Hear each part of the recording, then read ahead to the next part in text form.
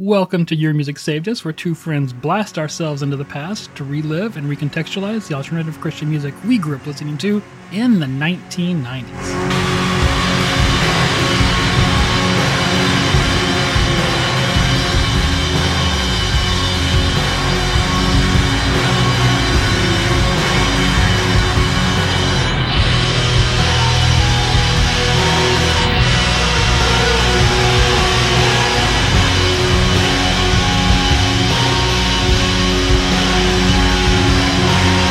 I'll be your host this week as we launch a joyous assault on your senses and banquet whole upset chin, passive absorb, excavation, lack acid threat. Jay, how are you today? I'm good, Clifton, since you didn't say your name. Oh, oops.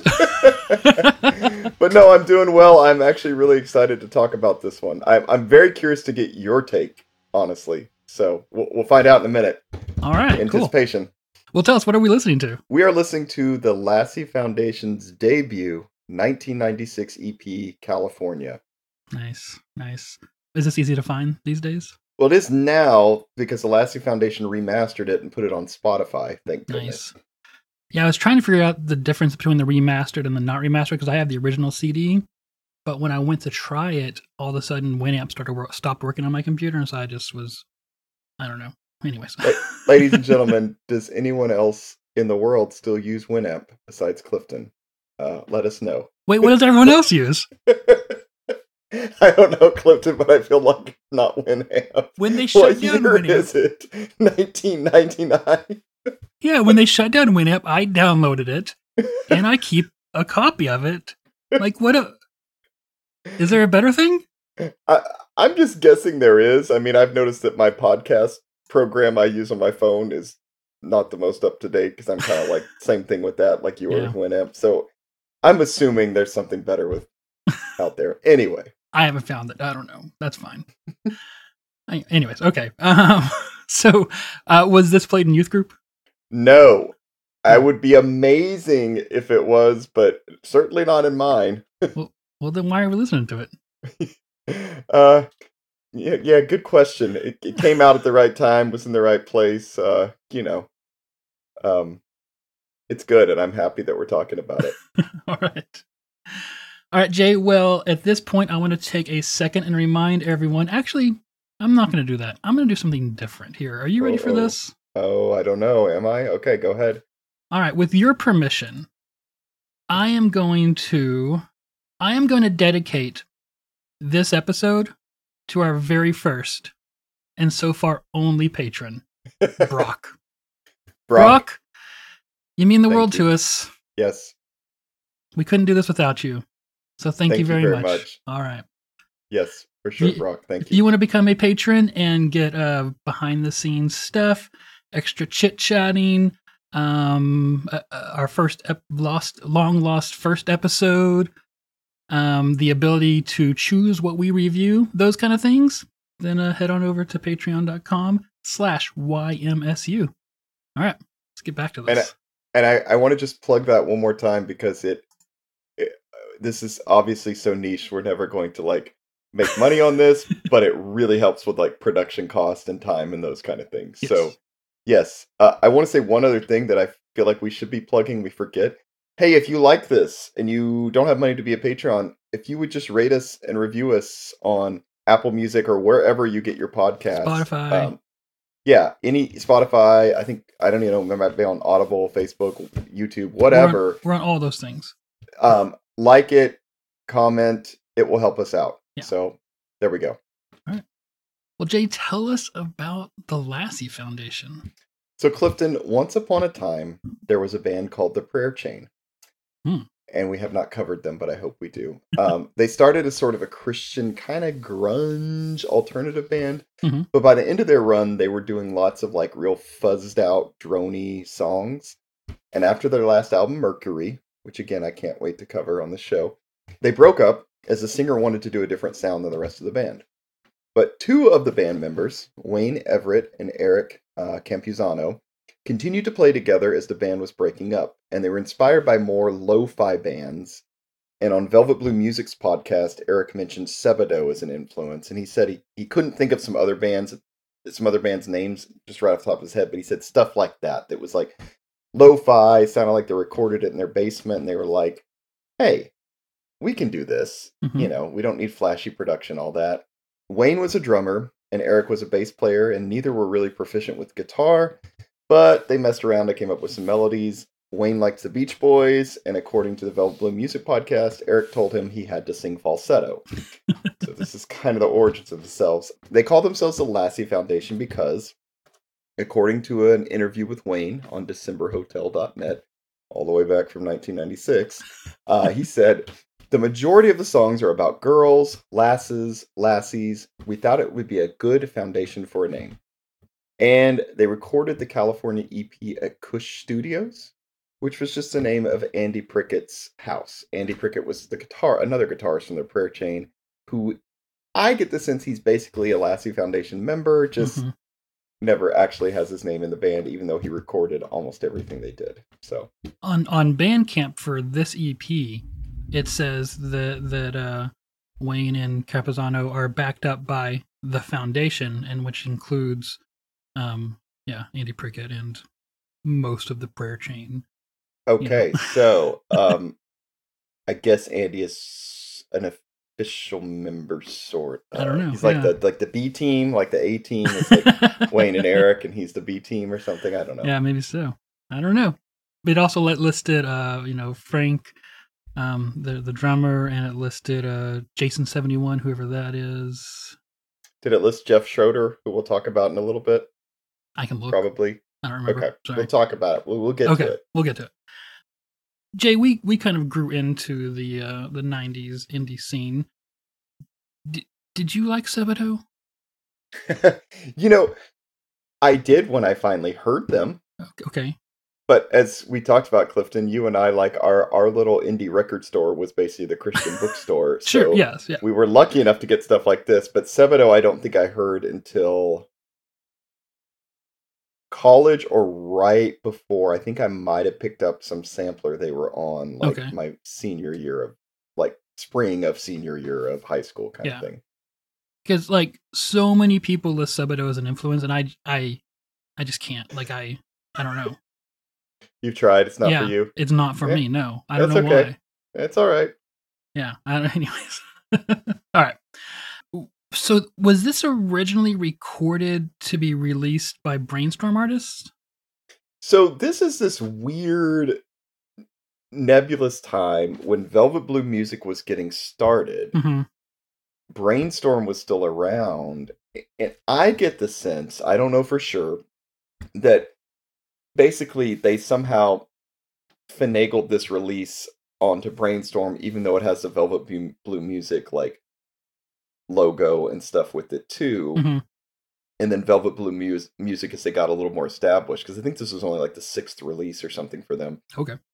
As they got more established, I think they kind of had their own distribution. But my sense is they kind of piggybacked on Brainstorm for a release or two with this. Because this is the very last release from Brainstorm. I didn't realize this was the last one, but there we go. That even makes more sense. Yeah. Okay. Interesting. All right. So maybe they had plans to continue releasing on Brainstorm and didn't happen. Yeah. I should remember that website that we found that kind of chronicles all of the different incarnations of Brainstorm, and just those guys' different labels. This was listed on there, but it was just the very last one, and it even says released on Velvet Blue, So it's, I don't know. It was very confusing to me when I looked at it. Yeah, I was just grateful though this landed in Christian bookstores, because I would have never probably found this otherwise. Well, tell us, how did it come into your life? So, I must have got it sometime after it came out. I don't remember particularly, but I kind of had mixed feelings about the Prayer Chain. Yeah. To be honest, I'm probably a little bit young for them. I did really like Mercury, and that's one of those albums that's even grown on me more even since then. But I wasn't that big a fan of Shawl or the Whirlpool EP, kind of their first stuff. The guitars are way too 90s, kind of like a lot of scratching and I don't know, weird rhythms and stuff like that. Yeah, their early stuff was kind of more grungeous type thing, and then they really shifted on Mercury, which again I hope we'll cover that. I'm sure we will at some point.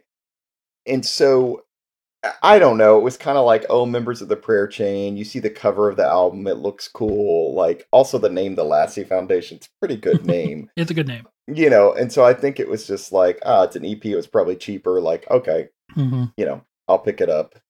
Yeah. And I really liked it. I have a kind of distinct memory. It's just a neighborhood in town. It's nothing special, but I kind of remember where I was, like, listening to some of these songs. Yeah.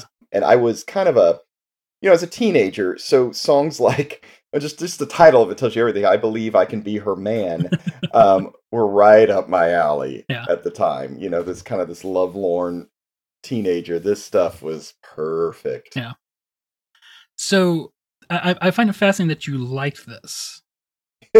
I mean, it is heavy, right? But it's heavily influenced by shoegaze, and shoegaze is not known for being fast. In fact, a lot of people make fun of shoegaze, saying that like it's like if you played a normal song at half speed and just added reverb. Well, I think so. I liked Starflyer, and I think which is probably the only thing I could compare this to, and it's not even that similar. Right. I think what I liked about it is it had that really kind of droney, distorted, especially in some of the songs, like pretty thick layers of guitar. Oh yeah, which I liked. But it also had a real pop sensibility, which you were not, at least at that point, were not getting with Starflyer. And so I really, really liked it. It was just weird. It wasn't like anything else I was listening to. I enjoyed it quite a bit. Okay. I didn't run into, I didn't, well, at least I should say, I saw Lassie Foundation on the shelves when I was a kid, and I knew they were connected to the prayer chain, which I had already tried out and I did not like. So I don't think I ever gave this a chance until college. One night, I remember one night I had just like, I was sitting at a computer doing writing a paper or something. I don't know. Right. But I remember sitting at a computer in the computer lab at university, and I had a CD player. Remember, like, when I say CD player, guys, I mean like the thing you carried with you, like a Discman or whatever. Yeah, a Discman. Yeah. But it was a brand new Sony Discman that could play MP3 discs, right? Oh, I remember these days. This short period of time. Yeah. So I had a ton of stuff on there, right? Right. And I listened to this, and I was like, oh, gee, this is. I was just blown away by it, Yeah. But even then, I kind of just lost track of it, and I never really went back and really got into them. So I don't know.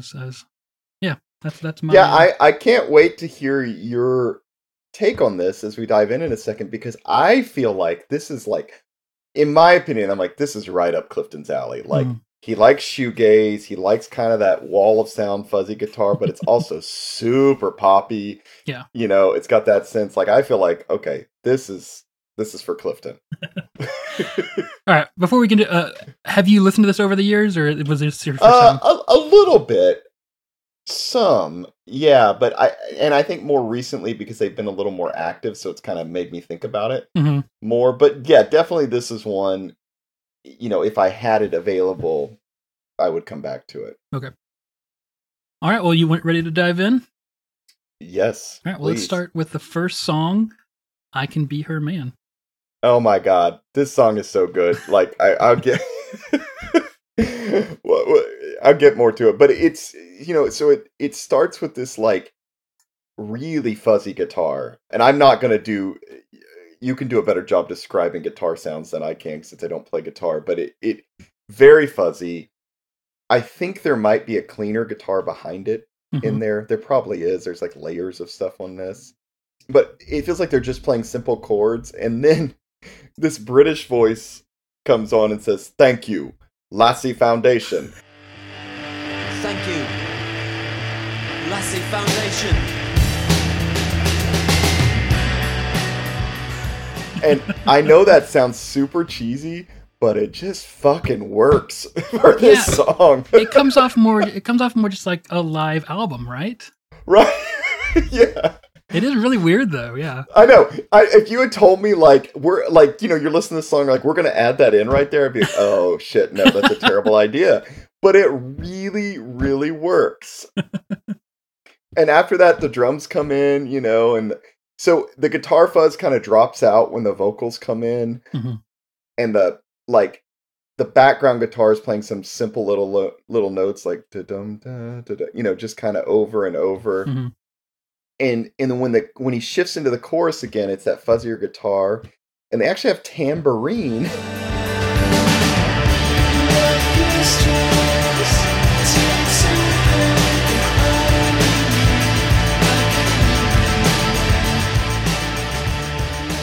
Which again is something I'd be like, wait, you're going to add tambourine to that song? No, don't you fucking do it. And yet it works really, really well. Yeah. Like, this is a weird song where you're like, these things should not work well together, and they work really well together. So it's back to the verse. You get some. Oh wait, we should listen to some here first, real fast. Yeah, please, because it's so good. As you mentioned, it comes in with the 2 guitars, right? And yes, you're right. Like one of them's like just super, like it's overdone with like compression and distortion, right? And the other one's just like a nice, crunchy, almost clean guitar, right? I should say I don't know if the super compressed one is actually just one guitar, or if they just layered a bunch of guitars, because anyway, there's a whole history of how you make shoegaze. When you record it, it's different than when you play it live, because you don't really need a lot of distortion. If you start layering things on top of each other, you can actually use a somewhat clean sound. But when you start layering them on top of each other, it just sounds really distorted, right? Because what distortion is, when you get breakup through a tube amp, it's basically just it's clipping off the highs and the lows of your peaks, and when it does that, it creates harmonics. Okay, which is that's all distortion is. It's just harmonics of what's going through it. And so, but let's listen to that here, because it is a great entry to this album. Yeah.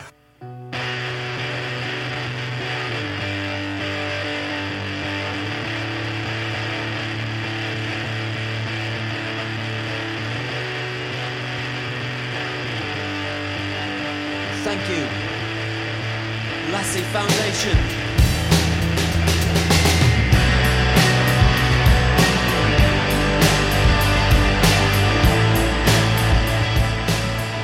So that second guitar comes in there, and they're both playing pretty much the same thing, I think, right? Yeah. The other thing with shoegaze is reverb. I don't know how to talk about reverb on a podcast, but there's lots of reverb here, and that's like when those drums came in, they sounded huge, right? Because they also have just an enormous amount of reverb on them. Either that, or they're just recorded in like a warehouse or something. I don't know. But, yeah, they sound. It sounds perfect when they come in. It's so good. It does, and it just everything sounds huge, right? And then you get the layered guitars there, and it's just this really full sound. It sounds like they're using Marshalls to me. As I was listening to it, it sounds like they maybe have 2 different kinds of Marshalls. Maybe one more vintage, like a super lead, and another one more quote unquote modern for like the 80s, like an 800. But anyways, and it just that guitar sound is just so rich. It has so much texture to it, right? And then you get that reverb on top of it, and it just magnifies that texture. It's delicious. Should we listen to when the vocals come in? Because I want to talk about his vocals. Yeah, let's as much of the song you want to. Let's keep listening.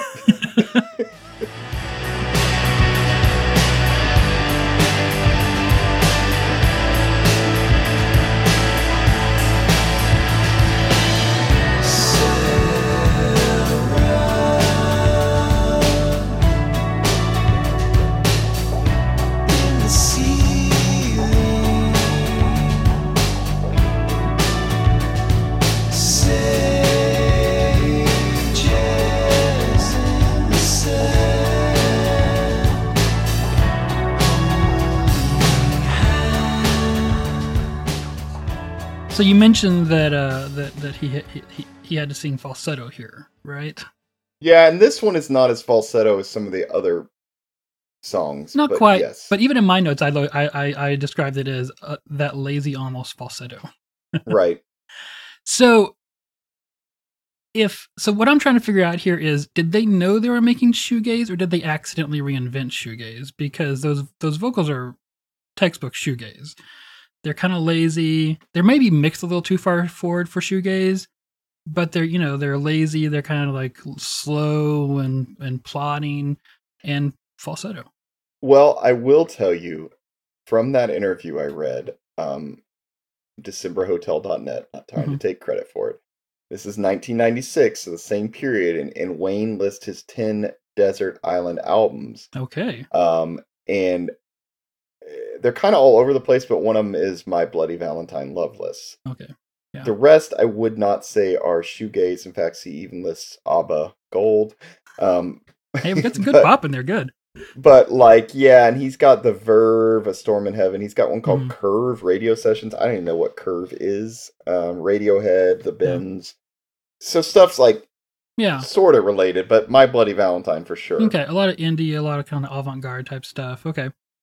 So if you don't know shoegaze listeners, they are the first probably, everyone hates to, it's kind of like with emo. No one wants to be called shoegaze, right?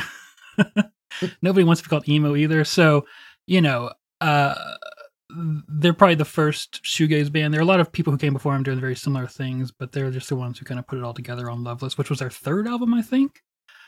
Oh, wow. And they were on Creation Records. It's a very, very popular story that they almost bankrupted Creation Records recording that album because they just recorded it. They had so many layers of things going on that they just, right.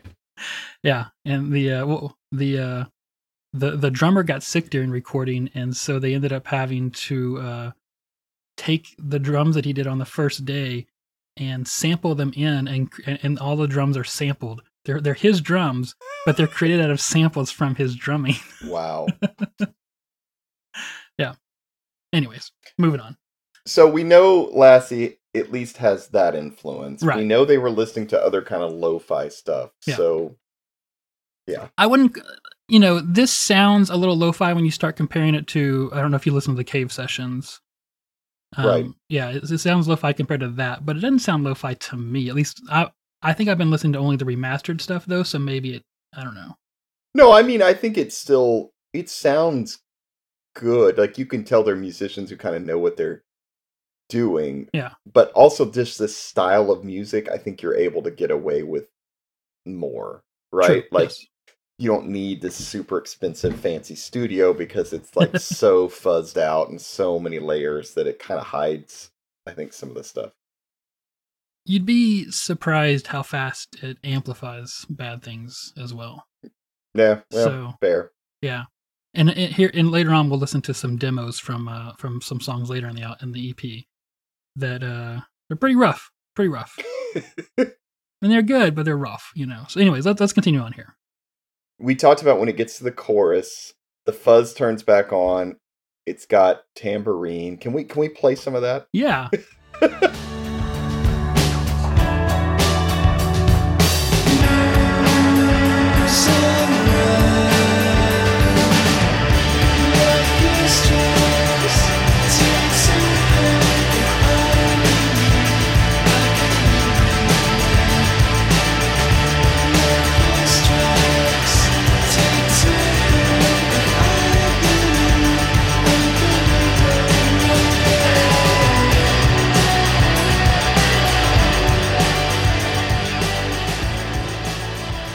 Yeah, and so, again, the tambourine shouldn't work, but it does.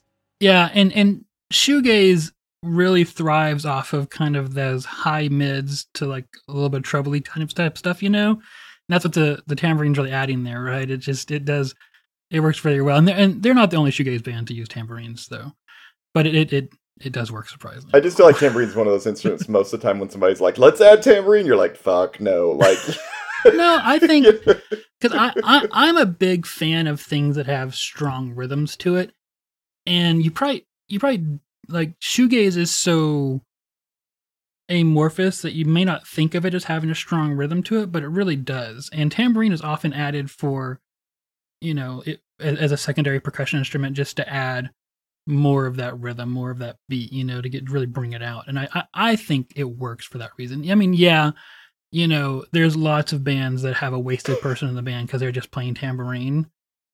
But you know, like think of Arcade Fire. You know, like they have a guy who just runs around the stage and plays a tom. You know, but it really does add to it. So I think I'm maybe having flashbacks of like really bad Christian worship bands where there's always that person playing tambourine or something like that, or whatever the hell that little egg looking thing is they shake, whatever, you know. Yeah. Right.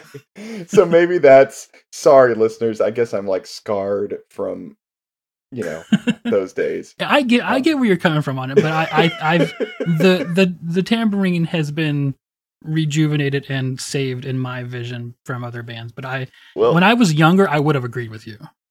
It certainly works here. Yeah, when you hit the second verse, you've got some like oh la la background vocals from Julie Martin, really, Jason Martin's wife, who they must have just been really like newlyweds at this point. They could not have been married that long. And back to the chorus. Bridge has more guitar work, and then they kind of sing part of that first verse, a version of that first verse again, and then it just kind of ends with like, I believe I can be her man, just kind of over and over towards the end. And listen, like this song is so good. When I first listened to this album, there was another song that was my favorite, and I'll talk about it in a minute. But coming back to it now, I'm like, no, this first song, you cannot top this, in my opinion. Like, I kept listening to this one over and over and over, and I was like, God damn, this is such a good song. Yeah. The other songs are good, but this one is a great song. This feels like they pulled it all together perfectly. Yeah. Like the other ones, there's good elements I like them, and some are better than others, but they're strong. But this one is like shit. Yeah. It has good little has good melodic you know, solo type things. There's no solos in shoegaze, but these kind of like where the guitar swells kind of thing, right? But yeah, it is, and the backing vocals really surprised me how well they worked. I want to find a place where, because they're in the end here too.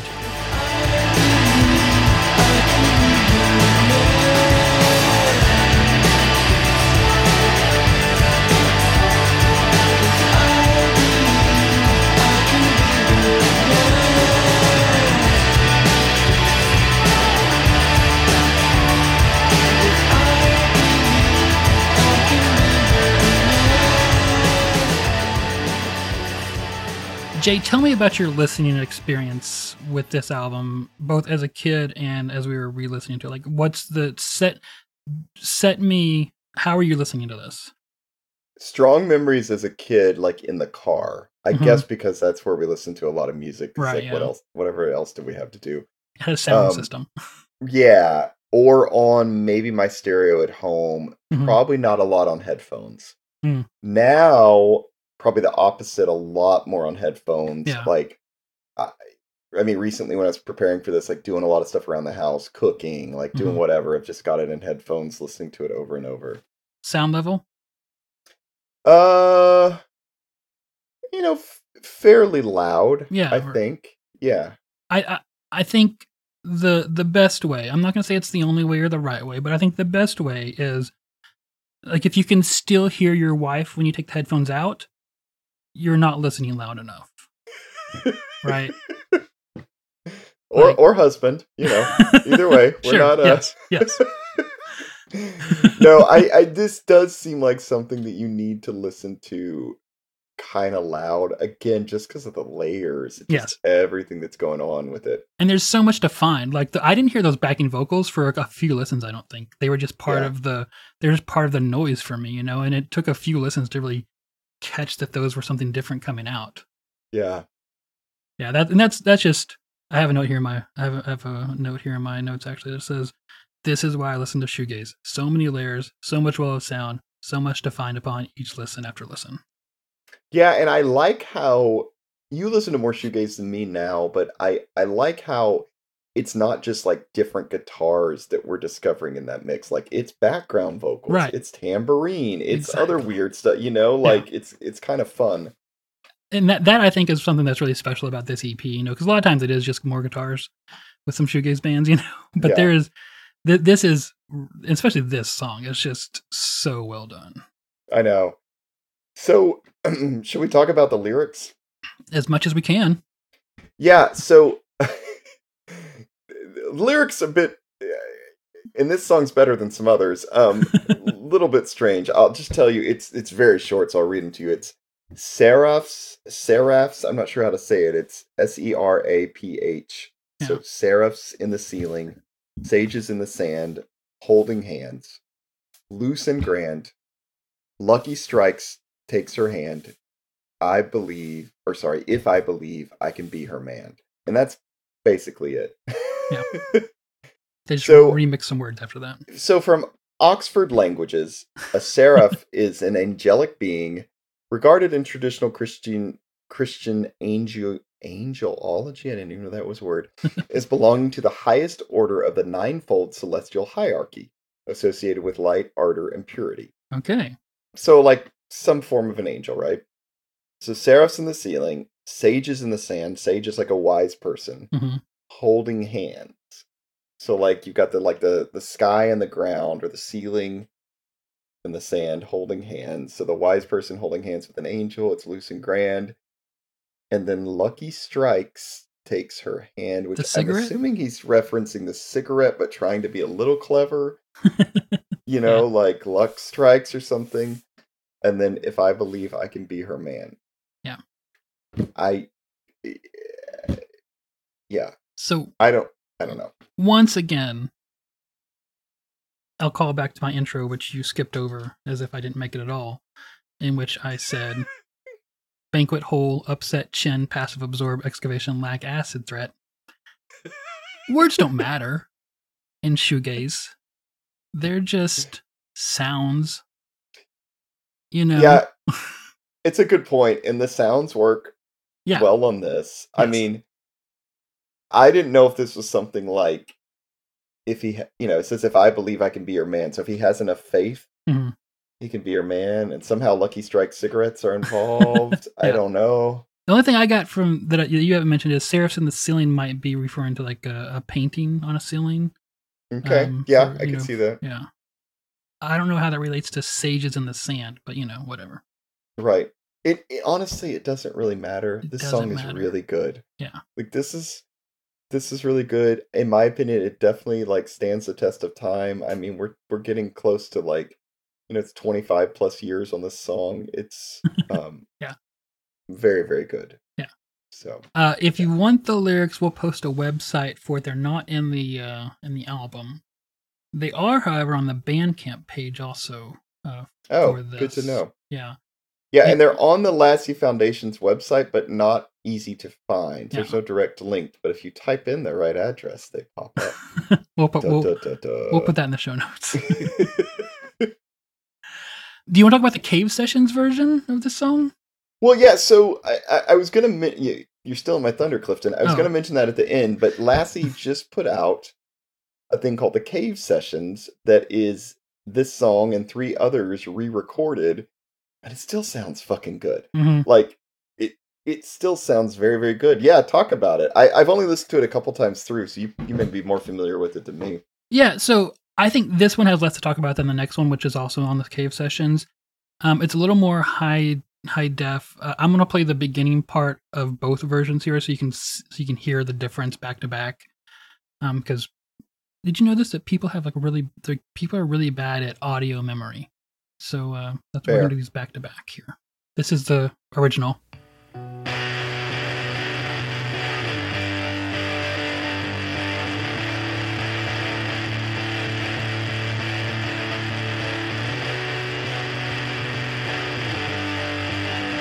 Thank you, Lassie Foundation.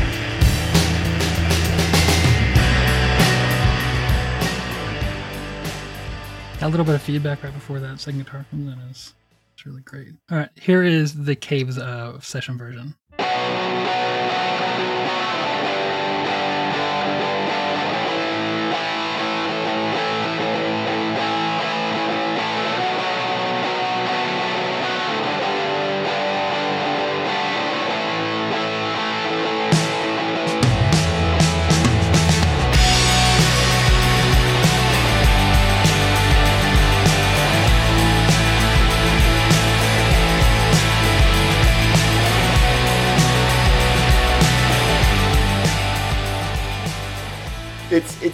you're right. It's a little cleaner. In fact, I was noticing I can hear actually the bass guitar a lot clearer in the Cave Sessions version. Yeah, you can almost not pick up the bass guitar if there is a bass guitar at all in the yeah, I was actually version. That was one of my questions on one of the songs. I was like, is there a bass on this album? I don't even know. I don't know.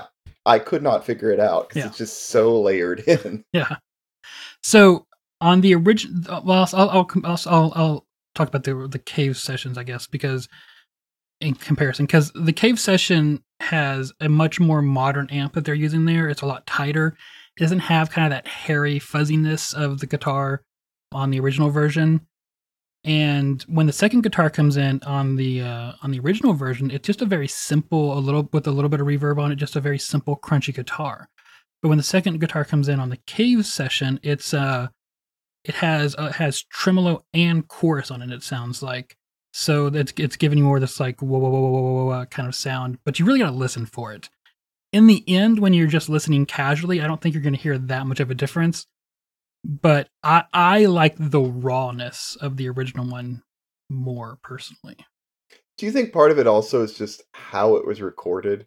Like the original's recorded to tape. I'm sure this new one's digital. Like, just somewhat, you definitely get like a warmer sound when you're recording to tape, But I think a big part of the difference is the amp they're using for the loud guitar. Like, listening, I'm gonna play the Cave Session version again, and you can just hear like how clean it is. Like, even for a distorted amp, there's like not a lot of hairiness to it. Because I'm gonna play the other one and I'll compare them.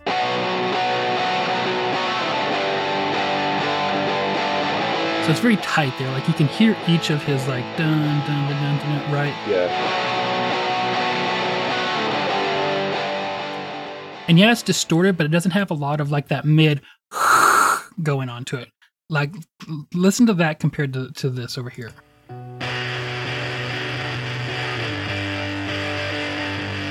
So this has a lot more hairiness to it, right? It's harder to hear his individual like strokes or whatever. Like, you can hear it a lot more on the new one. Right. So what's going on there technically is that the amp that they're using on the new version, on the Cave Session, is just a high gain amp. There were high gain amps in the mid 90s, but not like we have today. Like, so what people typically did is they slammed into the front end of their amp with either a boost or an overdrive pedal. And if you already are pushing an amp to its limits, especially like an old like Super Lead or something like that, a Marshall Super Lead, it starts compressing.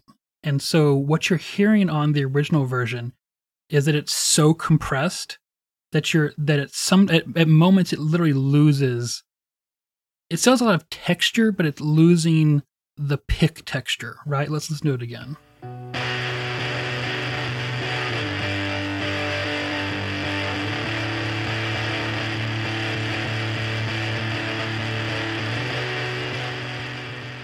Well, I was just going to say, actually, I'm going to hold my thought because it leads us to the next song. So I'll let you finish yours. I was just going to say that I like the original because I think it's a lot more raw.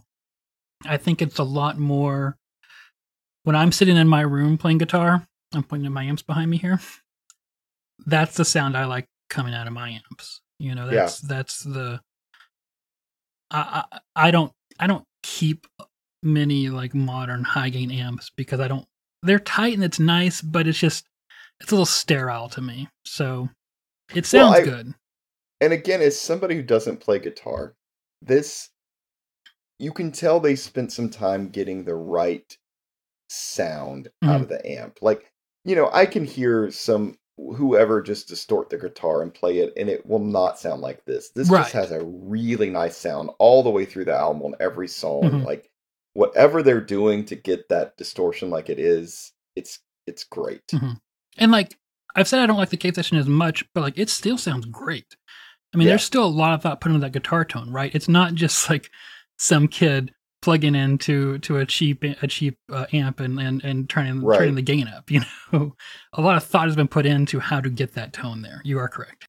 Well, so to lead, I don't know. I don't want to rush us, but can we go to the next one? Yeah, let's go to the next one.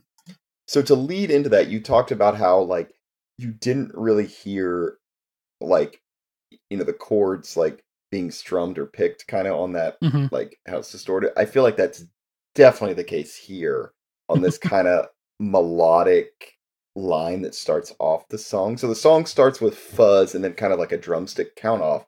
But then it's this like, I don't know how else to describe it, this kind of melodic, like fuzzy guitar line that I even put in my notes. I said, how is that played? It does not sound picked. Like, it almost sounds like, I know it's not like a slide guitar or something, but it sounds almost like you're just like doing that kind of thing. Yeah, this is beyond me, honestly. Like, it sounds like, I don't know if they're just hitting it with a really high end or a really high distortion into the amp, or if they're using maybe a volume pedal to take away the attack of when they're picking the notes, but because nothing comes out. It doesn't sound like a guitar. It's obviously a guitar, but it doesn't sound like a guitar.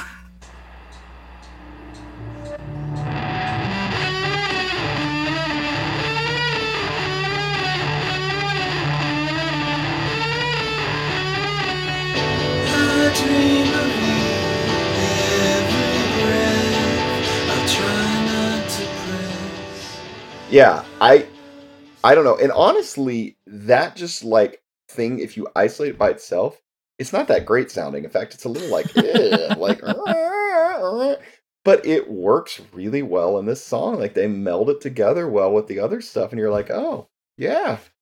Sonically, I love it because that's shoegaze. Like, that is the closest you get to a lead in a shoegaze song. It's that's the kind of thing that I love in shoegaze. And I mean, there's things I know there. Like, he's probably on the neck pickup here, for example. I just don't know what all he's doing. Maybe he's using a compressor and then going. I don't know. There's a lot of things, but he could be doing here to get this sound. But I don't know how he's doing it. But it sounds great, and it's as I said, this album's kind of a joyous assault on your senses, and this is one of those times where it's just, yeah, it sounds like they're strangling a cat, okay, but in a good way. So after that part, vocals come in. There's like a little bit of fuzz and some strummed guitar in the background. The drums finally come in with the chorus, and I put in my notes. I said, "Is there a bass drum?" I can't tell. There's tambourine again. And even in my notes, I said, actually, is there a bass guitar in this song? Not clear. After the chorus, back to the distorted melodic line, that thing again. Verse, second chorus has Julie Martin's vocals again, female vocals. I think they probably layered Wayne's vocals in this, but I said it also, maybe it could be Eric, because I don't know what he sounds like. There's also a lot of reverb on the vocals in this song. Yeah. Bridge is pretty much just that distorted melody guitar line we played earlier. Again, by itself, I wouldn't say it's great, but when you add everything on top of it, it's really nice. And the song closes with the chorus being repeated over and over, and then at the end, it's "You're my one in a million," just over and over and over. This song lyrically was easy to understand. Can we spend some more time on the music here? Yeah. I don't want to hang on. I'm just saying, okay. More than any of the others, this was the one you could listen to and sing along with and kind of be like, oh yeah, I get it. But yeah, like, to go back to the music, this is a very catchy song. In fact, just with the core, it might be catchier chorus. I just think the overall song is not as good as the first one. I agree with that 100%. It's a catchier song. It's not quite as good as the first one.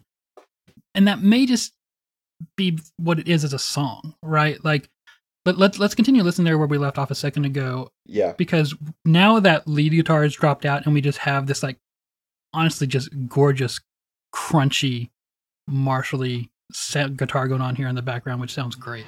I dream of you every breath. I'll try not to press. I know you somewhere. I heard you say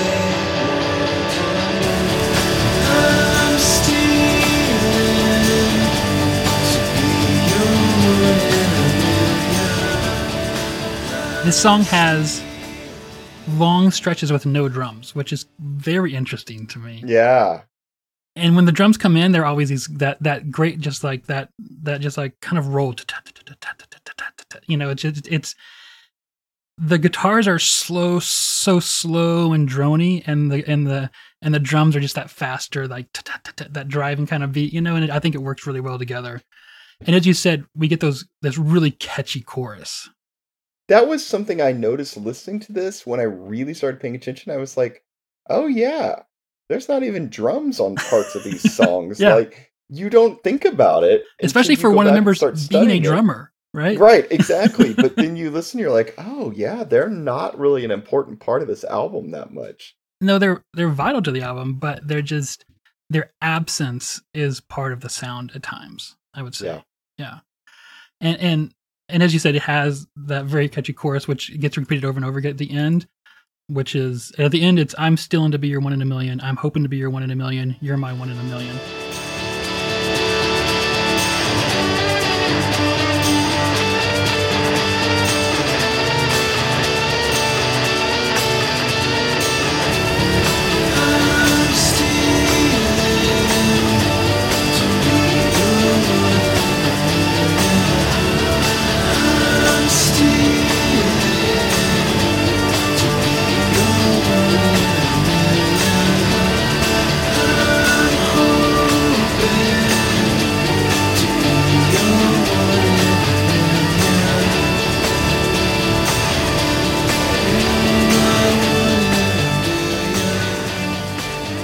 So many layers, right? Like you said, that there's a few layers of vocals going on there. That guitar that's kind of like the thesis of the song melodically, that near near near near near near near near near near near. As it gets into the end of the song, there it just stays on that near near near near near near near near near near near near near near near the whole way. By itself would be fucking annoying, but it really sounds good with everything around it. Exactly, yeah. Which gets to part of why I love shoegaze, and I think part of why most people love shoegaze who love it, is that, okay, so a lot of the music I like, it gets referred to as druggy music. And if you listen to this, you can see why.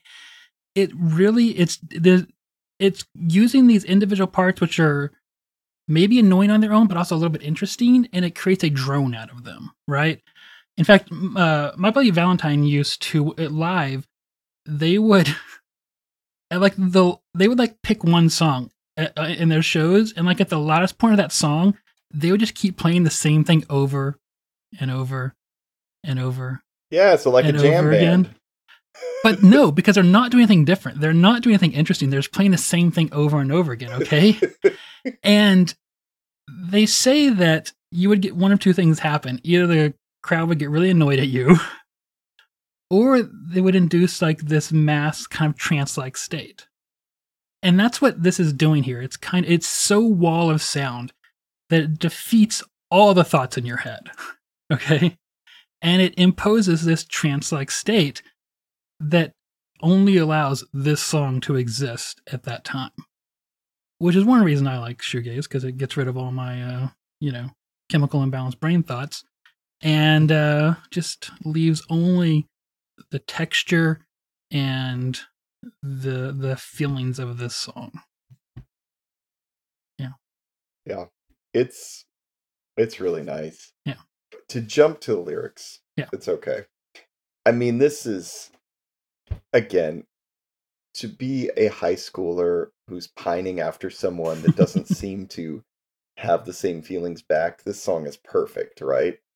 It's just, here's the lyrics. I dream of you every breath. I'll try not to press. I know you saw me. I heard you say, what a mess. And then the chorus is, I'm stealing to be your 1 in a million. This actually does have a separate second verse. It says, I know that when you dream, it's not of me. I'm the serf, you're the queen, but one day I'll be the king. And that's basically it. Clifton, you already said the last kind of ending part. So it's just this, like, pining after somebody that you hope you can have one day. And what it made me wonder is Wayne actually singing about someone? Like, is this true to life, or is he just kind of putting on a persona for this? The reason I'm asking is because I know again from that Velvet Blue Music podcast, that Eric was married at the time, and actually I think had just had his first baby. If you look in the booklet under the credits, it says Macy, February 8th, 96, and I'm assuming that's his daughter. Could be wrong, but I'm going to go with that guess. Yeah. So it's Wayne mainly, right? And so is he actually singing about someone? Is he just trying to give the album a certain feel? Like, yeah, what's going on? It's a very good question. I don't know. Whatever the answer, it is a beautiful and simple song lyrically, right? It's you know, it luckily it doesn't go so far to be creepy, you know. Right. It could get there, but you're right. It could, but it doesn't, I don't think. And even if you haven't felt these feelings in 2 decades, you can read this and be like, oh yeah. Yeah. I remember that. Yeah. Yep. Exactly. Yeah, especially the way it's sung, right? You know, I heard you say, what a mess, right? Like just, it's just, I don't know, it's beautiful. Yeah. So this was my favorite song back in the day. Really? On this album. Yeah. And I think because the chorus was so clear and so melodic, and I think going back to it now, I like the first song more because I'm enjoying it. You know, it's still a melodic song, but it's got a lot of other stuff in it. Yeah. That I really enjoyed. And this song has layers too, but there's just something about that first song. Everything is so put together so very well. This song has a lot more variation from, like, at times we'll just have that crunchy guitar and vocals, right? Nothing else. All the way through to the wall of sound, like the first song. So I can see this being, you know, this is still a really, really, really good song, but it just doesn't quite just be, and it's not the song's fault, right? Like, this is what this song wants to be. Yeah. But it's just not quite as, like, comp worthy as the first song, right? Yeah. And, like, this is still a good song. Like, if I fucking wrote this song, Yeah. I could, like, feel like, okay, I can die now. I've achieved, like, you know what I mean? Like, this is not a bad song at all. It's just we really like that first song. Yeah. Like, what, you know. What do you think he means by "I'm stealing to be your one in a million"? Yeah. I don't know. I was wondering if it's just the way, if it flowed the best. Yeah. Like, instead of, like, I'm longing or I'm yearning or whatever, like, I'm hoping, because he does say I'm hoping at one point, but I'm just wondering if it just sounded like I'm stealing to be your one in a million. It just kind of, it's not exactly a rhyme, but it's close, you know, and it does work very well melodically, you know, and the structurally. I feel like you're probably right. It's probably like I'm hoping, but I think stealing gives it a little more, like, a little more mystique, right? Like a little like I'm doing something, but, you know, it's on the deal, right? It's a little more naughty. Come on. Exactly. Yeah. All right, before we leave this song, let's talk about the Caves version. Okay. So I want to remember here real fast. Here's how the original song opens.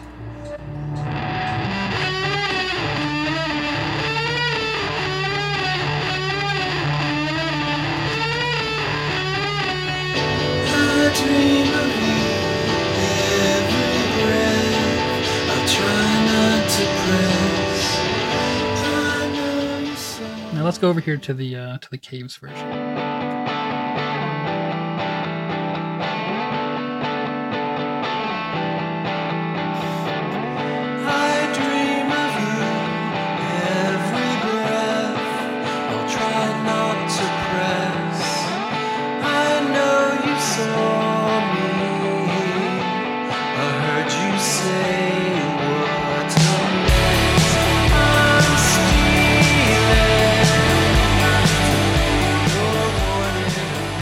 I mean, I like the original more. Me too. But it's, again, his vocals are almost a little too clean. Everything's too clean, I think. Once again, it's not as raw as the original, right?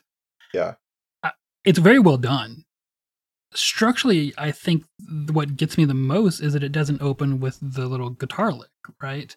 Right. And I think that's really important for the song, because I think that contrast, that juxtaposition between this overly compressed guitar lick going into those and then giving way to those crunchy guitars, I think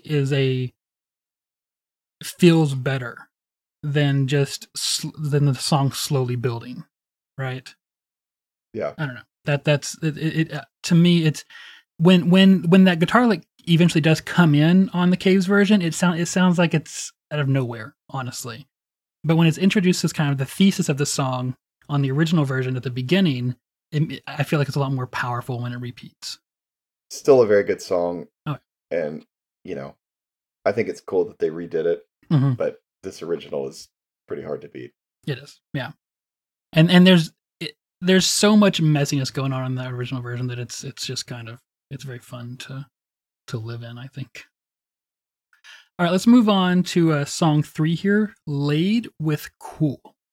So this one, the drumsticks counted off again, and then the whole band comes in. It's fuzzy guitar again with Wayne's vocals. And it actually says the name of the song, Laid with Cool, at the beginning. I will say the drums are more noticeable in this song than probably any of the others. There's actually like drum fills and stuff. It sounds like a kind of like more like a real drummer than the other ones where it's just like keeping the beat, having a few little background things. Laid with Cool is just repeated over and over for about the first 45 seconds. Then it moves into a verse. Wayne's vocals are either run through an effect or layered or both. Definitely both. Yeah, on this. This is one where it's not as easy to pick out what is being said. On this, I definitely had to look at the lyrics and was like, oh, okay. As opposed to the first song, which I thought was about You're Sarah right. Originally. It was, but that was like one or two words, where this one there's like portions I cannot make out what he's saying. And I know we'll get back to the lyrics, but this is one that ended with Long Live the King, which, Teenage Jay interpreted to be a clever way to talk about God. I'm not sure if that's really what he meant, but, Christian kids were looking for that anywhere they could find it. So, well, if we go back to the previous song, I'm the serf, you're the queen, but one day I'll be king. Ooh, Clifton, I don't know why I didn't put that together. Yeah. That's good. All right. He's like, I got her now. Yeah. I'm a badass. Long live the king. All right. Okay. Yes, exactly. Oh, I like that twist on it. I was trying to make it, Christian-y, but okay, that's interesting. That's not what you got to take from this.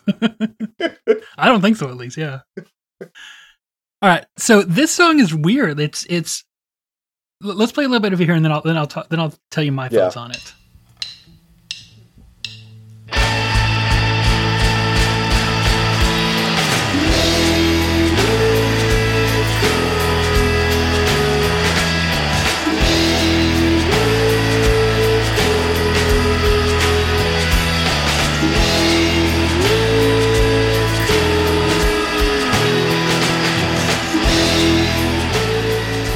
So already, I think we can kind of see here a lot of that kind of Beach Boys and Beach Boys influenced style going on here.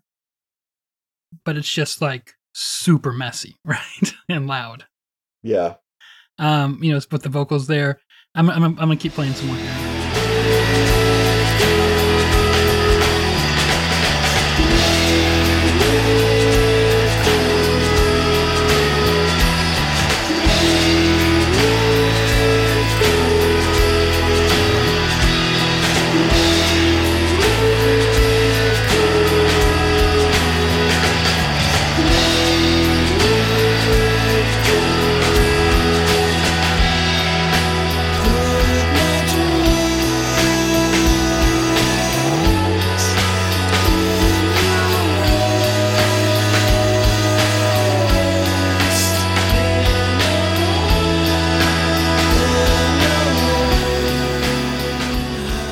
So, to me, this sounds like a not shoegaze song that was messed up, right? That was made really loud. But it has, the rhythms don't make sense in a shoegaze vernacular. As you said, there's a lot more drum stuff going on here, right? Which is not how shoegaze works. And it's a lot more, it actually reminded me more of early Prayer Chain. Not exactly, but like some of the guitar rhythms and stuff. Okay. But I feel like you could almost just say this is almost like a Beach Boys / Beatlesque inspired song. You know, it almost sounds like maybe even like early Brian Jonestown Massacre to me, where it's a lot of that early pop influence, but it's just made to be a really messy song. Yeah. It as you're replaying it, I thought, again with this fuzziness, you wouldn't think falsetto would be great with it, but actually it's so good. Like it just kind of harmonizes with the just layers of distortion and everything else you hear, just that falsetto above it. It's really nice with it. But you're right, if this were cleaner, this would sound a lot more like the Beach Boys or something. Yeah, exactly. But it's just like they took that and like cranked it up so much. Where again, like I said, it's not that easy to even understand the lyrics on this one because it's so kind of distorted. And this is the song on the album that, as I said, it didn't kind of fit the style of the other songs, but it's still a really good song, and it comes off really well, I think. But yeah, it just doesn't sound like the other songs on the album. Yeah, and I think as you hear more Lassie Foundation after this, they kind of broaden a little bit their sound, and this fits more, I think, with some of the other stuff. Right, because we get more of that pop influence, Yeah, you get a lot more straight ahead pop, which is great. It's really nice. But yeah, this is not a bad song either. It's just not as maybe straight ahead catchy as the other two. Weirdly enough, it's the only song on this EP that we don't have two versions of to talk about. There you go. Yeah. So, can we talk about the lyrics? Yeah. I don't know what the hell's going on with this one. It says laid with cool. So I don't even know what that means. And then he says, put my dreams in your wrist and I'll learn how to twist. So pull the coil tight and bury the dream in the soil. And then one day, like the ancients, it'll turn to oil. Okay, and then the next verse is seam broken down, beats and twitches, left in stitches. It's learned to toil, laid heavy with coil. And then one day, like the ancients, it'll turn to oil. Long live the king, laid with cool. Not a clue. No idea. Yeah, I don't know.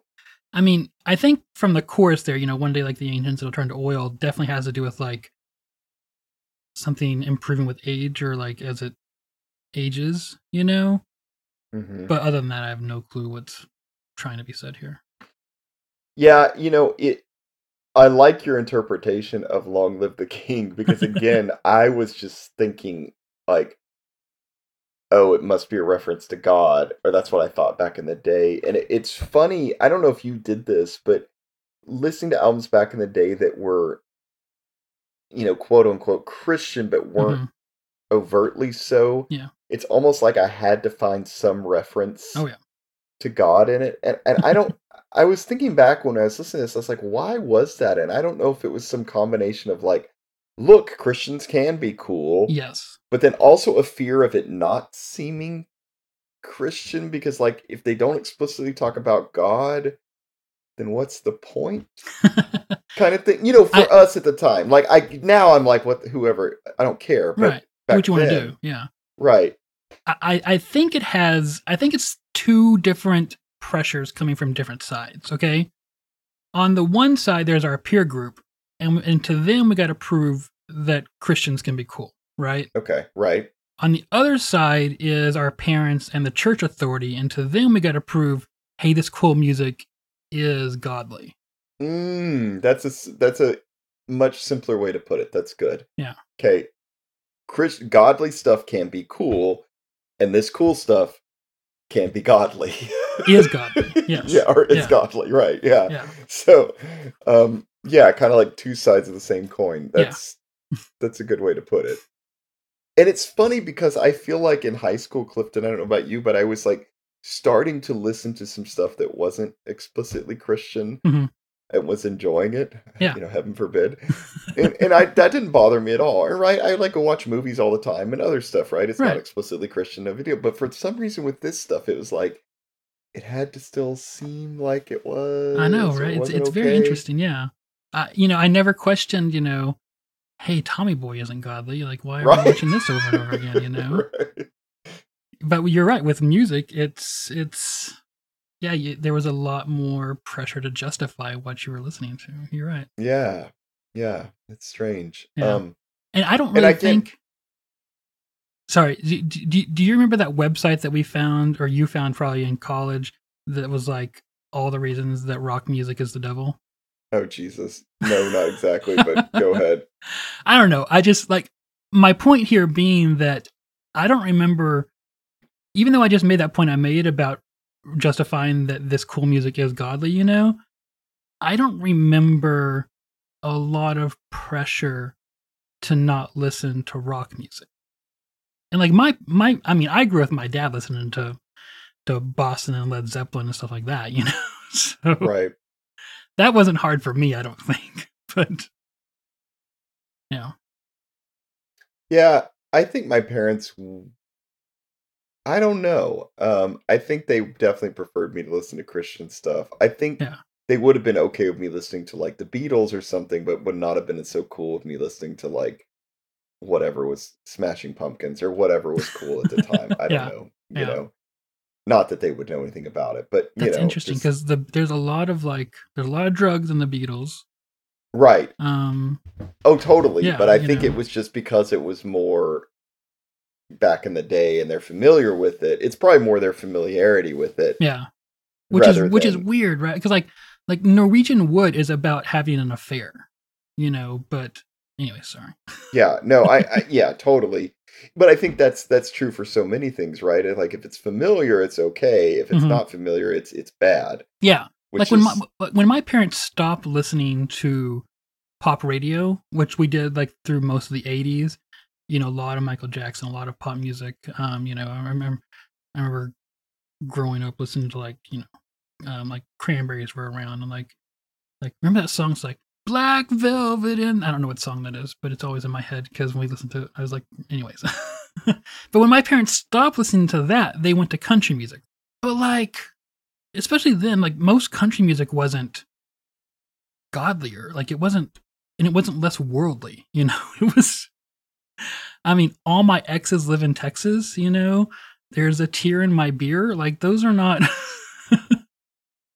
I don't know how that's better than Thriller from I don't, but the cultural pressure was that pop radio is evil and you better listen to that country music because it's wholesome. Yeah, and then again when they were less familiar with pop stuff, then again it did seem evil. It's just I remember my mom when I was a little kid had a tape of Billy Joel's An Innocent Man.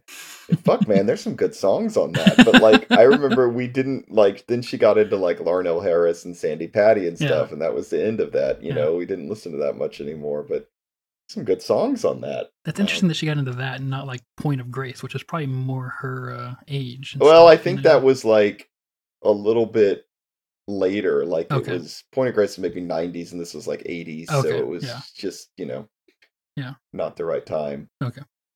Yeah, it's just funny with this stuff, again, these Christian bookstores were kind of like our record stores. So we would get things like this that were not really explicitly Christian at all. And I'm grateful now. Yeah. Again, we talk about the name of our podcast, Your Music Saved Us. I'm really grateful to have heard this and been exposed to this. But I also at the time was kind of okay, yeah, they're talking about God in that song. That's what it is. Long Live the King. Yeah. All right, let's move on to the next song, which is Walking, Spinning, Backing Free. All right, Clifton, question for you. What is that at the beginning of the song? Is that a bullfrog, a cricket, or just distortion that sounds like one of those? What is that? All right, let's listen to it here. That? Is that just distortion in the rhythm of one of those things? No. So, I mean, yeah, but it's a guitar jack. Like someone doesn't have their guitar plugged in, maybe, and they're just the other end of it's a guitar cable, and the other end is plugged into the amp, but they're probably touching it and grounding it, and it's making sounds. I can do it right now if you want me to. But, okay. Yeah. They might be plugging the guitar in and out. That's another option. But basically, it's just being grounded, not into the guitar. Well, it sounded to me like a bullfrog or cricket or something. It's had the same rhythm. Interesting. So, yeah. Yeah, so after that, you get these kind of dreamy sounding guitar melodies. And then another guitar comes in. Oh, wait, sorry. Can I go back and have a note here? Yeah. So on that thing, I actually said, start out with a high gain buzz, and then if you're listening to this album properly loud, you get the shit scared out of you by the sound of someone messing with an instrument cable jack. Sorry. It's funny how you took it and I took it. Yeah. Well, they move into more and more layers of guitars, and Wayne's vocals don't come in until 58 seconds. Yeah. In the song.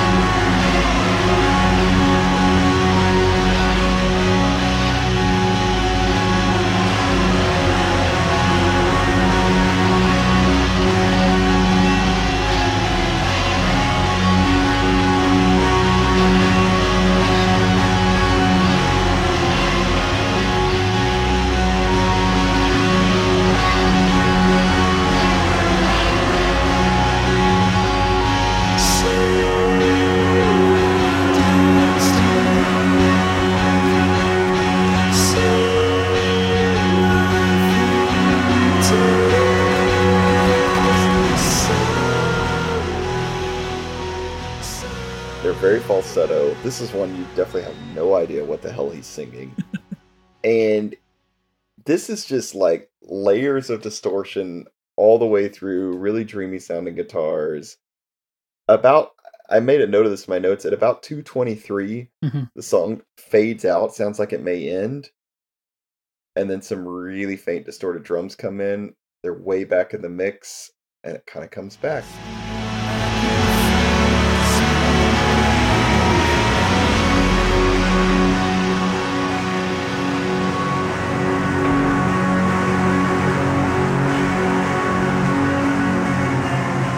I think it's over.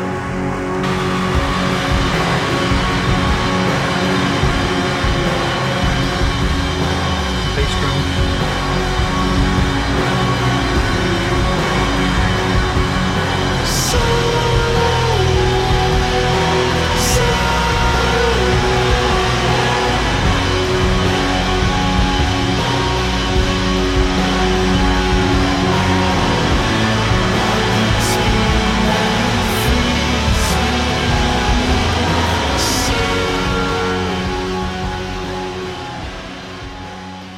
Yeah, in some ways, I think this almost may be the most shoegazy sounding song as far as just like the layers of stuff. Yeah. But then again, you've got that falsetto, which I don't listen to a ton of shoegaze, but I don't think they're doing a ton of falsetto. Like, yes, they maybe are. it's not the most normal thing, are they? Yes. Were they in the 90s? Yes. I don't know. They were in the 80s. Well, all right, fair. But again, it works on it. Again, I can't tell what the hell he's singing most of the time. Even that's so long at the end, I had to like kind of look at the lyrics. It's like, oh, that makes sense so long. Yeah, that one makes sense once you look at it. Yeah. Yeah. This is, I mean, this song is fine. It's not amazing. It's probably maybe the weakest one on the album, but I think so. It's still fun with the layers of stuff. Yeah. Yeah, I think I like the last song more than this one. Interesting. So I like this song quite a bit. I mean, it's not the best song on the album, but I like that. Dun, dun, dun, dun, dun, dun. It almost sounds like that's not a typical shoegazer thing. That's more of like a dream pop type thing that's been brought into this song, and you can almost imagine it as almost like a music box kind of playing in the background, you know? Yeah. Just because it's so layered out. But it the repetition of it is gorgeous, and the way they repeat it, which is not constantly. They'll drop out and they'll go to a minor chord here and there. But it's the way it gets repeated, I think, is really gorgeous. I mean, we could talk about the lyrics a little bit, but it doesn't make a lot of sense either. Let's listen before we do that. Let's listen to the demo version of this song. That's just the beginning of it. Where'd you get the demo of this, by the way? So it's on the band. It's on if you buy the album on Bandcamp. If you buy the EP on Bandcamp, it comes with a demo for this song and the next song.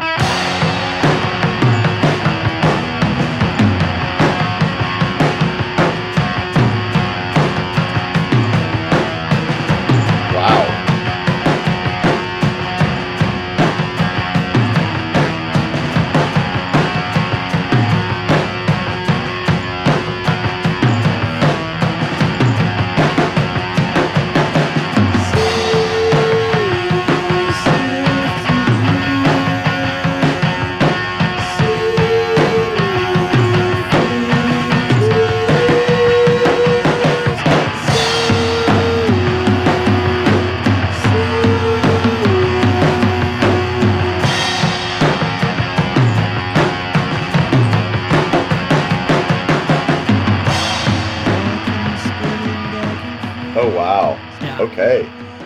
Yeah. We don't have the lead in there, obviously. There's no layers. It's two people. Are all those drums in the original version? Like back. The one on the album? Is it just that we can't hear them so much? Yeah, the drums are mixed really far back in this song. And they're also kind of distorted, so they sound really far in the background.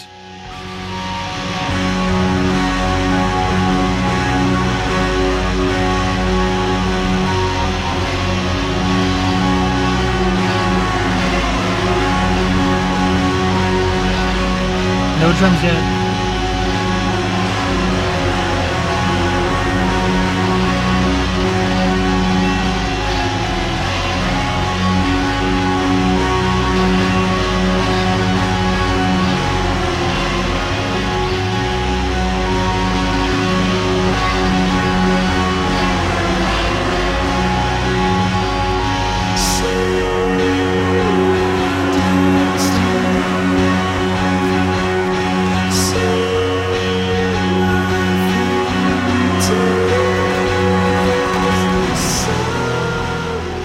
They don't have as many drums in it. There's no drums in there yet, yeah. Yeah, that's part of it. Yeah. A lot more layers obviously going on. And it's so lo-fi that you can barely hear the guitars doing more than one thing, honestly, the demo version. This once again brings me to the point of how did people get recording contracts with these demos? Yeah. I don't understand. Is this surely someone saw them live and was like, oh, okay, yeah, sounds good. Right. I don't know. Right. Were these guys playing live? Because there's only two of them. Yeah, so a little bit. Basically, They only played around California and really around Los Angeles because Eric, again, was married, had a daughter. They just really couldn't tour. I think they might have made it to Cornerstone once, but really didn't tour, really just played locally. I think did play out live, fairly often, but only locally. Kind of thing. Cool. So, and I think, we'll get to it at the end, but I think that probably limited them a little bit. Their success, yeah. Yeah, I think had they toured more, they might have gotten bigger. Yeah. Yeah. Although I think this kind of thing, you can be like, okay, that's a studio band. That's fine, Right. I mean, it definitely. Listen to this song. You couldn't. I mean, how do you do this live? Right. 6 people. Yeah. Or just layers and layers and that kind of looping stuff and Yeah. Do you want to talk about the lyrics? I don't really even know if we need to. I mean, maybe it's about lost love or something. I don't know. He says so long at the end. Yeah. So it's see your dance, dear. See my faint tears. So long, so long. Walking, spinning, backing free. Spinning, running over me. See your trance, dear. Stream my faint tears. So long. I feel like stream means a lot more today than it did back then. Yeah. Yeah, I don't know. I like how trance is in the end there. I don't know what that... I don't know. Not a clue. Walking, Yep. spinning, backing free. There we go. All right. Save yourself and watch you win. There we go. Maybe he's talking about purity culture. I don't know. That's not what I got out of it. I don't know either. I just think save yourself. Anyway, it starts with drums, guitar strumming, steady beat, vocals slowly come in. Then you got more distorted guitar with effects slowly building. I don't know what Wayne is singing. It's not clear at all. And this is one of those songs that the drums build at different points in the song, and it sounds like they're building towards something, but they almost always just back off. Like, you'll get this build in this song, and you're like, oh, now it's about to kick up, and then, no.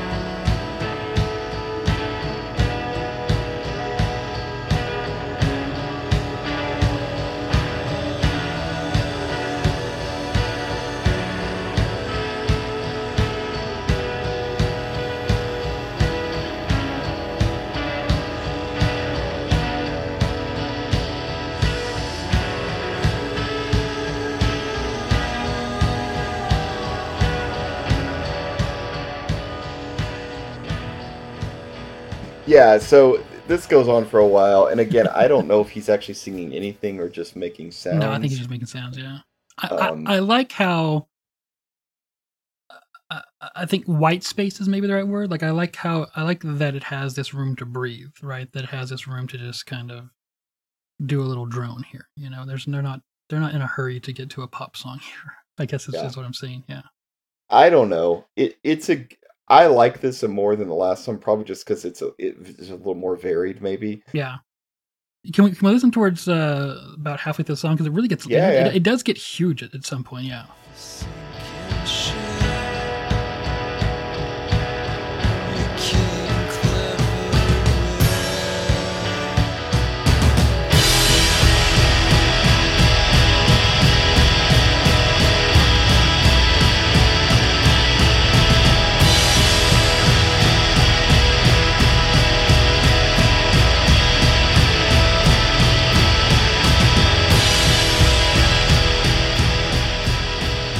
My notes for this part of the song are tom tom tom tom tom tom tom tom tom tom tom tom tom tom tom.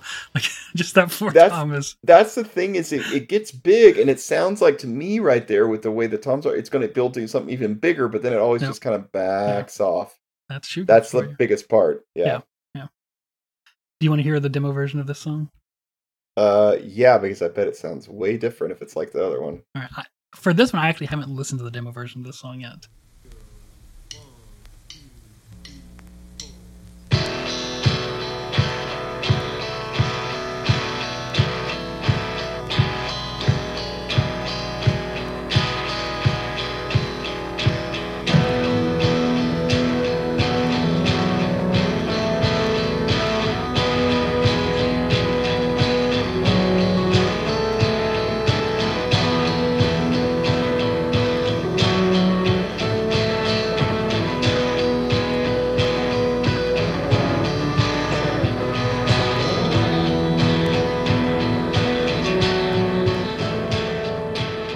There's more going on here than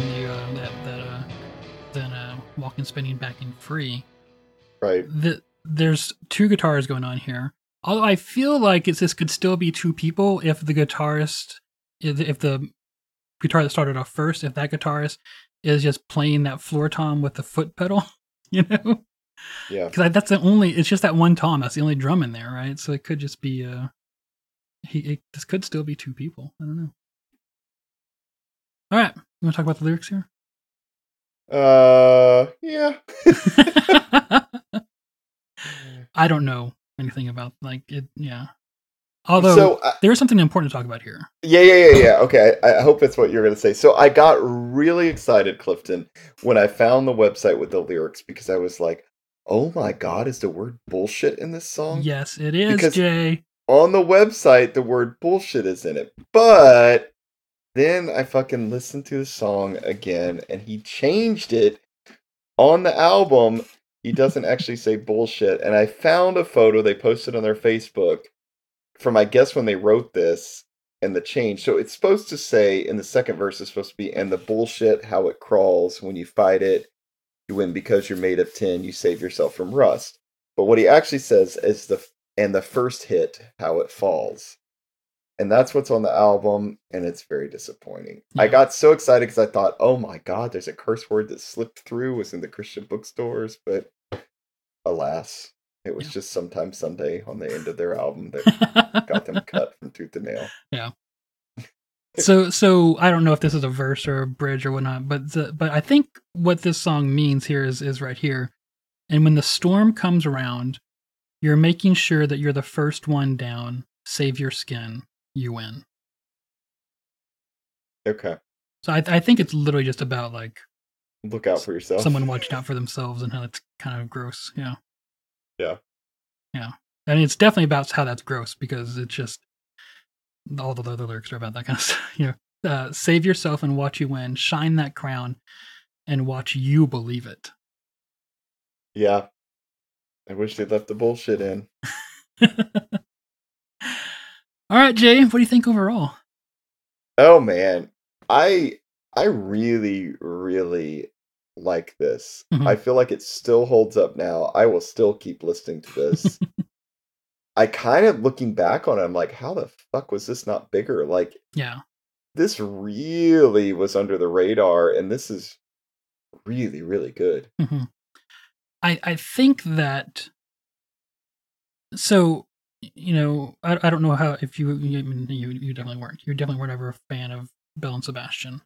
The reason I bring it up is because Belle and Sebastian, in their early years, they always put out an EP or several EPs between albums. And those EPs were more a chance for them to kind of explore things that they would never do on an album, right?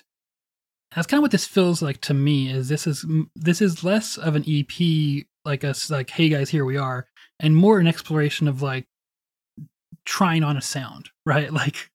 Sure. Like just saying, like, does this fit us? You know, and I think it does. I think it's really good, you know. But I think that you could look at this and as a music critic and say, well, this isn't finished. Oh, Clifton. Yeah. We jumped ahead. I did want to say one thing. Okay. Speaking of being unfinished, did you catch at the very end of this song how it cuts into another song? Did you get this? It's in the last, like, maybe 30 seconds.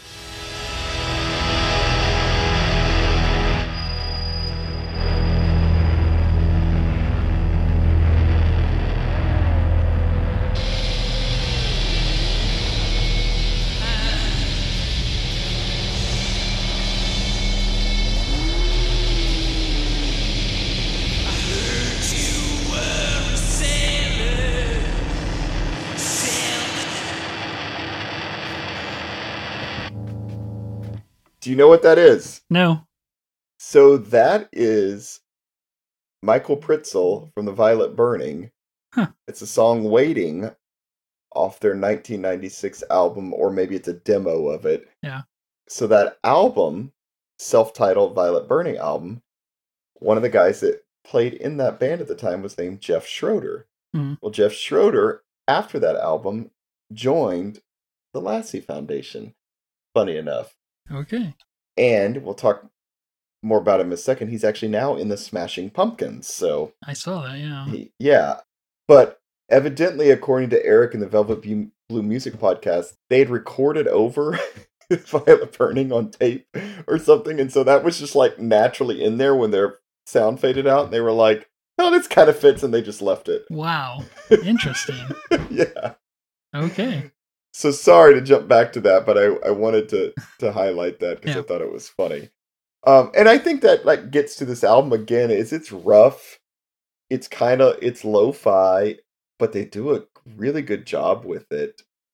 I think even like the artwork and the packaging are good. They're not like amazing, but they're certainly not bad. Like they're simple, but they're like well done in a very nice way. Yeah. You know, like it all fits really well. They've got this kind of like, and they'll do this on their other albums, this kind of mystique around California. Mm-hmm. So like the back, you know, album cover is, I suppose it's this photo that I think Wayne or Eric took just off the coast.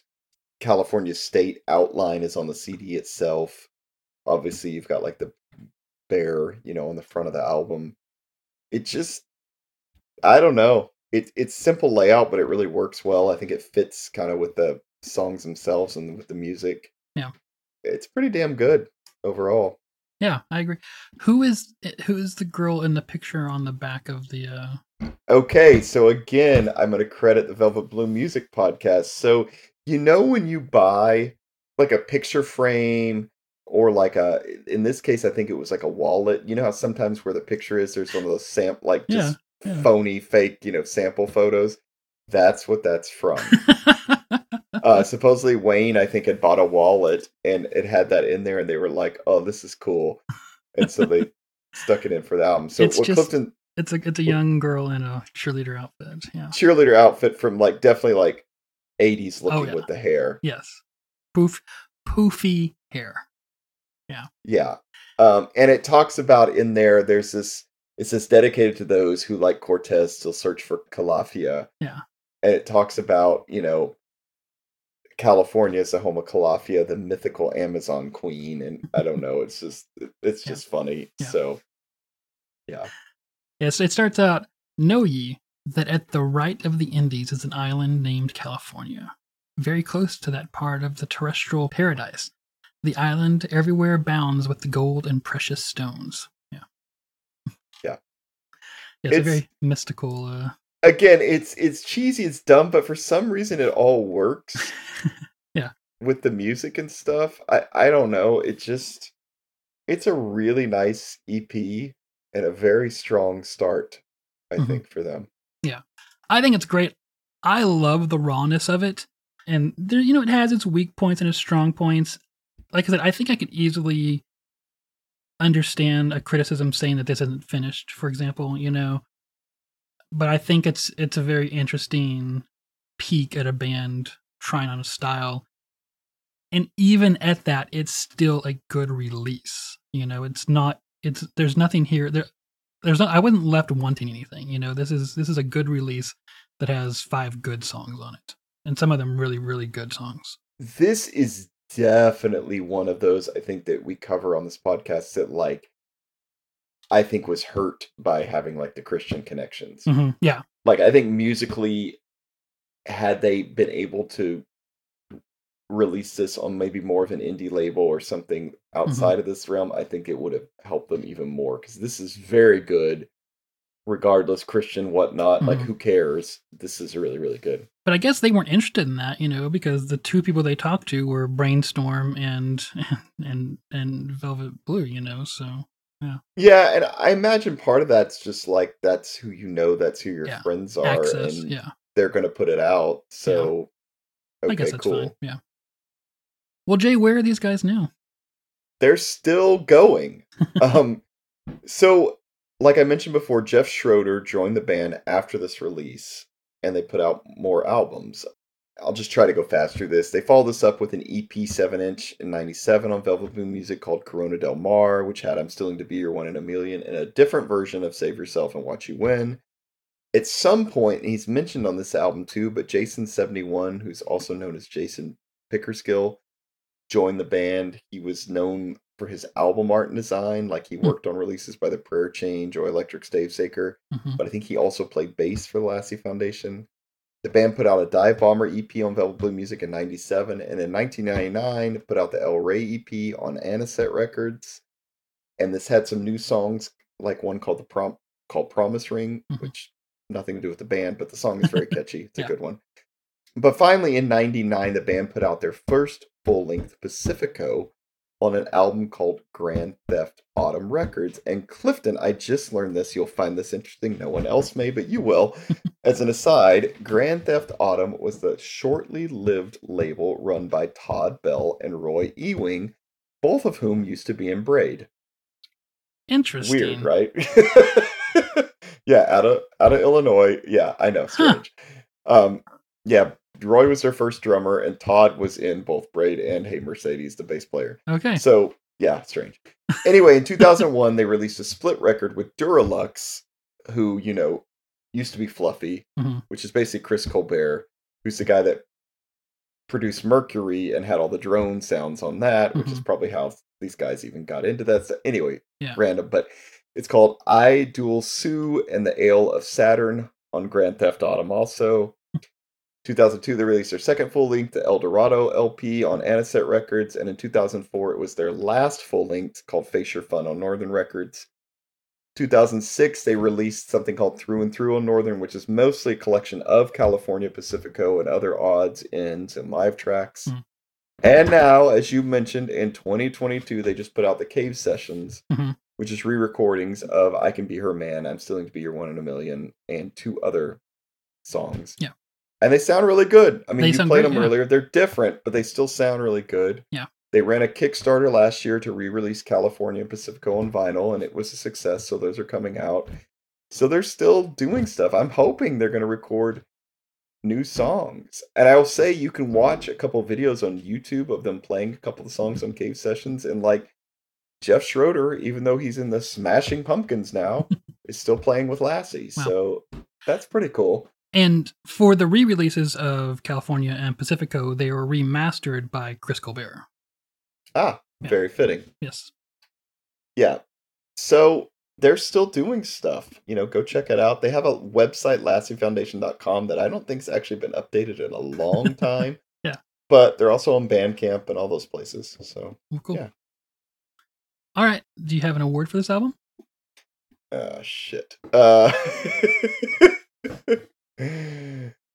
would you call this? Shoegaze Beach Boy. I'm just gonna give this the shoegazy beach pop award. All right. I wanted to give this a should have been on a secular label award, but I feel like I've already done that, or I will already have Sandal Gaze at some point. Sandal Gaze. Oh, Clifton, there it is. Forget everything I just said. Perfect. All right. Sandal Gaze. That's good. That's really good. Okay.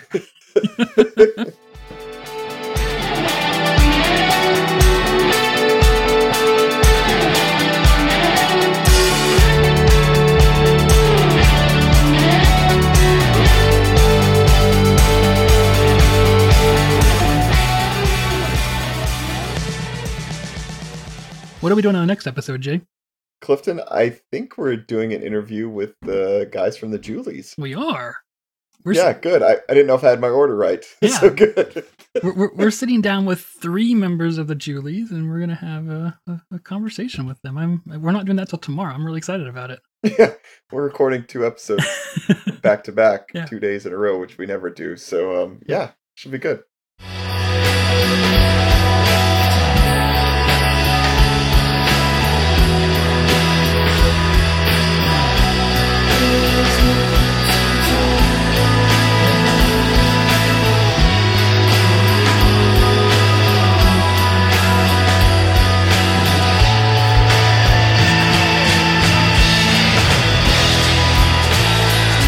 Thank you for joining us for another episode of Your Music Saved Us.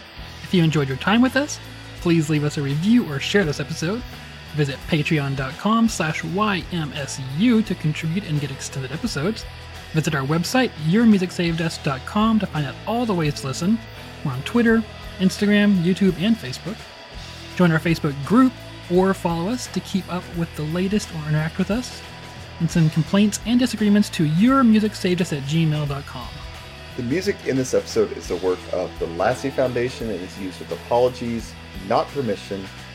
Go to the Lassie Foundation, or Lassie Foundation, not the LassieFoundation.com. It's also on Bandcamp. Also on Bandcamp, Spotify, YouTube, everywhere. Again, they have a new EP out, The Cave Sessions. Mm-hmm. Go check it out. You can buy a CD of that. Yes, and support them any way you can. Yeah. All right. Thanks, everyone. Thanks, guys.